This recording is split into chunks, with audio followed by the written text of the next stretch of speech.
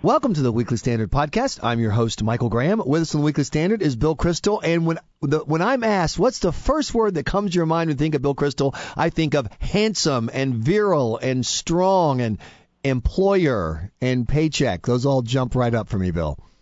Well, the paycheck's in the mail, obviously, because of those excellent, candid, honest comments. You know, that's the kind of culture we have at the Weekly Standard. It can encourage the kind of candid expressions. I just let it fly. I'm the Donald Trump of the podcast. No deference to the editor or anything like that. You know what's interesting to me, Bill, is people have focused on the fact that the first word that comes to your mind for Hillary is the word liar. And not just that's the word, but rather unsolicited, almost 200 people out of a 600-person sample grabbed that word. What jumps out at me is that the word murder appears on. Have we ever had someone running for president where that word even appeared? I've never seen a candidate with such an overall negative profile as former Secretary of State Hillary Clinton. Yeah, I was talking to a Democrat about that the other day, and he said, well, you know, Richard Nixon in '68, his nickname was Tricky Dick, and certainly everyone on the left and a lot on the right side of the spectrum, too, thought he was tricky and unreliable. And there's some truth to that, though I think it's not to the extent that that's now kind of pervasive in the judgments of Hillary Clinton, partly because of the server and the email. But, of course, even that analysis doesn't do that much good for Hillary. Nixon barely won by 1 percentage point with, you know, urban riots, 500,000 troops in Vietnam, a discredited Johnson presidency. Even so, he kind of, barely made it to victory. So if that's the Hillary Clinton campaign strategy, it really depends on Republicans being in total and utter disarray and Obama being pretty well thought of and Hillary Clinton sort of being able to just make it across the finish line, which is why I think Democrats increasingly, Democratic voters and some Democratic elites are just deciding, you know, whatever affection they still have for her and loyalty to the Clintons, they're not for her. And Biden's going to get in, and I think Biden, Sanders, and Clinton will be in a three-way race in a month. So you really think Biden is going to get in? Yeah, I think he's going to get in. I just can't believe he'd be doing everything he's doing now and then letting it be known publicly. That's the important part. And then back out. It just looks kind of pitiful. I think if he didn't run at this point, his only reason for not running, I suppose, would be that he thinks he couldn't win, and he doesn't want to admit that. I think he'll run. I think he'll get a little bounce at first. I'm not sure. On the other hand, Biden doesn't have a great history of running for president, and he may top out around 25-30%. And then I still think Elizabeth Warren is the one they've been waiting for. I mean, the heart and soul, you and I have been in politics some. I mean, there are these moments where parties just want to nominate someone or a certain type of person. And Elizabeth Warren, both in terms of her left-wing economic populism and being a woman, so she has both the identity politics and the class politics. Sanders has the class politics, Hillary has the identity politics, Warren has both. I think Warren is who they want to nominate. I've got to think that Elizabeth Warren looks up in early October, mid-October, maybe after Biden's gotten in and it sort of has topped out, maybe after that first Democratic debate, which I think is October 13th, something like that. And Elizabeth Warren looks up and says, you know what, I could beat Hillary and Biden and Bernie. And I do not think Elizabeth Warren candidacy is at all out of the question. What about the hybrid candidacy that's been discussed, the idea that Joe Biden would announce right up front, I'm only going to serve one term, and my vice president's going to be Elizabeth Warren. And then he pulls the identity people, the anti-Hillary people, and walks forward to the nomination. Yeah, it's not crazy. I just think the one-term thing usually is most people, when they've thought hard about it, have thought it would backfire. It makes you look, it makes you a lame duck from day one. And at some point, people say, well, why do we have to have the one-term of Biden? Why don't we just get Elizabeth Warren? Exactly. So I think it's unlikely. I think if Biden runs, he'll run, and he'll just say, look, I'm healthy. I'm not going to talk about how many terms I'm going to serve, but I'm going to continue Obama's agenda. Biden runs as for Obama's third term. Right now, from a general election point of view, that doesn't look so promising because Obama's got about a 43% or something favorable rating, so it's not like Bush running for Reagan's third term in '88 when Reagan ends up at a 55% favorable rating on Election Day. On the other hand, in a Democratic primary, Obama's numbers aren't bad, and they might think his general approval will go back up over the next year. So I don't think Biden should be dismissed. He is what he is, and hasn't, as I say, been that successful on the national level in the past. The other thing that's interesting about the word cloud with Hillary Clinton, and keep in mind, the words were not on a list. People were simply asked, what's the first word that pops up? And these things spontaneously, liar, untrustworthy, dishonest, just, the first three answers, just boom, right out. But also interesting that I think in the top 5 or 6, the word bill came up. And you think about who's ever run for president before, where one of the first things you think of is who they're married to. And that's a two-edged sword, Bill, as we saw with the latest on the emails, where we now know, thanks to lawsuits forcing the State Department to hand over these emails, that Bill Clinton was actively trying to give a speech in North Korea because of the big payday. Yeah, and in the Democratic Republic of the Congo, probably the next most repressive regime in the world after North Korea, or very close to it. It does tell you something about Bill Clinton. They turned, the State Department said don't do it, so I guess that's to the credit of the State Department and maybe of Secretary Hillary Clinton.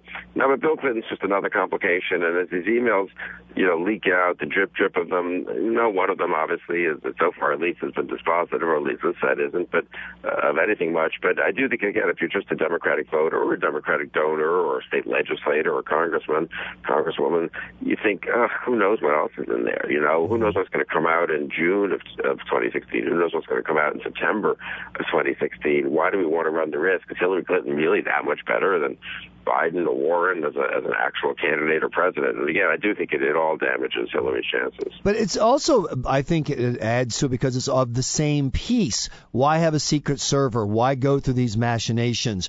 Why have a Clinton Foundation with an employee who's both your number one assistant at the State Department and works for the Clinton Foundation and works for a private company? Why have Bill giving these speeches? You mentioned the horrific regime in Africa. They were going to pay him $600,000. That's like, there are probably 5 people in that country that earn $600,000 in a year. That's good. And there he is shaking down, and it all fits to the same part. The Clintons look at, quote, public service as a way to benefit the Clintons. No, that's a good point about that's probably some percentage of their non-trivial percentage of their GDP. Mm-hmm. You're right. I was thinking about this, just reading the story yesterday, and was this inevitable? Was this just always going to happen when Hillary ran? And it occurred to me, she could have stepped down as Secretary of State when she did, at the very end of 2012, after the first term, and said, okay, I'm going to do charity speeches only for charity for the next 2 years. Exactly. Not going to take any paychecks. I'm going to, that she could have fixed or severed her relations with the Clinton Foundation, or really got in and very conspicuously kind of fixed it. Obviously, the server, that she'd already made that decision. But there was a way in which you could have imagined maybe it would have had to have been back in 2009 when she became Secretary of State and wouldn't have gone down that road of the server, in which she could have, I think, fixed her image in a sense and kind of separated herself from all that Clintonian baggage. But as you suggest, it's not only that she didn't separate herself from it, she kind of, by setting up the server, by giving the speeches, by dissembling about exactly, about the emails, the Sid Blumenthal emails, all that stuff, she's compounding the Clintonian image rather than doing what I think any sort of sensible political advisor would have advised her to do, which is, okay, take advantage of the fact that you've had a bit of a fresh start here as Secretary of State, and don't go back to what you were doing before. But the Clintons are the Clintons, and Donald Trump is Donald Trump. Now, the good news for Republicans is their front runner, Bill, his word cloud features the words blowhard, arrogant, and idiot. So there you go. See, Republicans got him right where they want him. Yeah, exactly.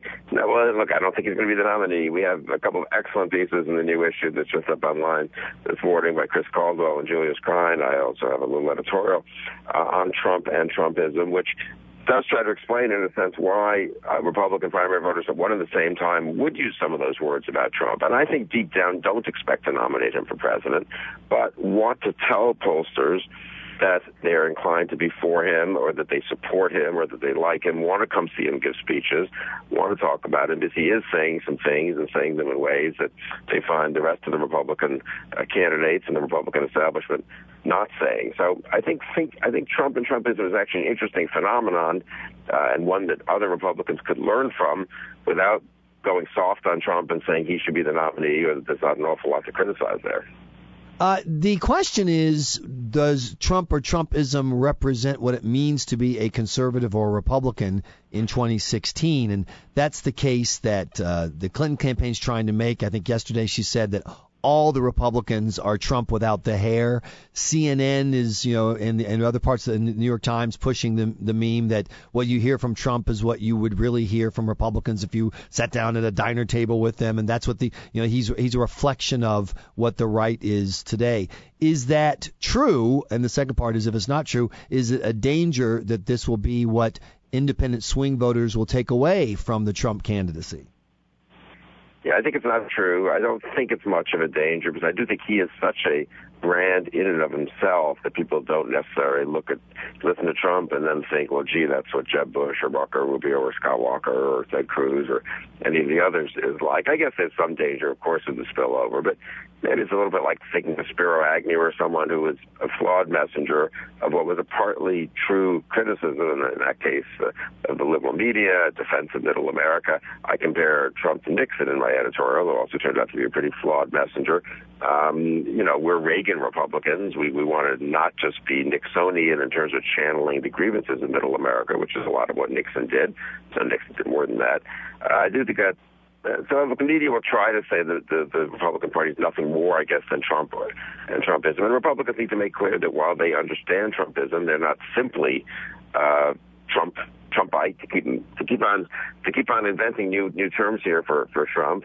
The key is to get, as I say in the editorial, I think the headline of it is up from Trumpism. They have to get above that and beyond that. But they also do have to understand what's going on when 30-40% of Republicans start to say that they favor Trump or they prefer him to the Republican establishment or the congressional leadership. And I do think the extent to which he expresses an unapologetic American nationalism, the sense that, he's a tough guy who's going to fight for America. He's not some guy who thinks the point of being president is to work with the international community and subordinate American interests, or that fighting for America just means, giving a nice speech about America. It really does mean a kind of fighting. I do think Trump's getting a lot of credit for that. People have the sense that he's a tough deal maker, a guy who's willing to go into the trenches and slug it out. The other candidates could use a lot more of that. But again, I think that can be done in a Reaganite way rather than a Trumpite way. But that's up to the other candidates. One thing that people haven't said enough is one reason Trump's doing so well, the other candidates who are a pretty good field, we've been saying that for months, they're not running very good campaigns. They're boring. Well, but that's what what I hear from people who are supporting the other candidates is, doesn't matter what kind of campaign we run, the media is not going to cover it, and we have to get into the circus ring with Trump to get coverage, which just takes us right back to the circus and leaves us away from the messages that we think are about solving problems and giving people something to vote for in November of 2016. Well, no, it's a fair point, and I'd be frustrated if I were trying to run one of these campaigns. Look, politics is part performance and part substance, and they just need to maybe do a little bit more performing and find maybe some gimmicky ways, frankly, to make their points, play off Trump. But surely that's not impossible. And I do think the campaigns are right to be frustrated. The liberal media and the conservative media love giving Trump all this attention. But there are ways to play off that and take advantage of that, as opposed to simply, sitting around kind of wringing your hands about it. But yeah, also Trump is great at seizing the moment. I mean, he's good at this. And I was watching the video of him having the woman in South Carolina pull his hair so she could report back to the New York Times and everyone, yes, it's real. And I think to myself, how comfortable you are with what you're doing, with the cameras are on, the crowds are here, you're a major figure, and you're out there letting some total stranger yank on your hair because you know what in other words, it's so internalized what it is you're trying to do. And you watch the other candidates and they all look to a certain level inauthentic. And I wonder if there's one of them who can kind of embrace their authentic self and step up and go, I'm going to be Trump, not in the sense of being a kind of blowhard showman. I'm going to be Trump in the sense that I'm just going to be me and I'm going to run on it, and you're either going to like it or you're not, and I can be content with that when it's all over. No, I think that's right. And I think the other part of it is, as you say, sort of seizing the moment. There's stuff happening in the news. Americans act heroically on a train in France. A million things are going on in Congress and in the world. You just don't get the impression these other candidates are thinking, hey, look, this is a big story today. And one way I can make a point is to give my take on the story or do something that's vaguely connected to the story, place a phone call to those Americans, do something conspicuous that shows that I understand that's kind of what America is about. I mean, whatever it is, that's just a tiny example. There are ways in which I've always found this in politics. These campaigns get in their own, they become so, I don't know what what the right word, in a bubble, but inward looking. So their strategy, they have a speech scheduled in 10 days on this topic. So they're going to be rolling out this topic, and this topic is kind of off the news and somewhat incidental. And then they earnestly give interviews the day before, and they brief people on this topic, and it ends up, of course, barely in the back of the papers, or getting no one's looking at it online.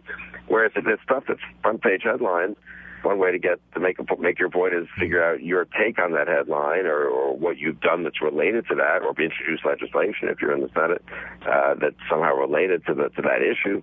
And suddenly you're sort of in the main story. That's something Trump has a real sense of, and the other candidates don't. Absolutely. When the market was falling this week, turmoil in China, Trump went right up with a very short, video about 20 seconds long, punching China right in the nose and saying he was going to make America great again. And I watched that and thought to myself, there's not a single other candidate who had the imagination to do this. There you go, Donald Trump. Once again, the imaginative, a brilliant, talented, and handsome Bill Kristol, my employer. That's my word cloud. Thanks so much for joining us.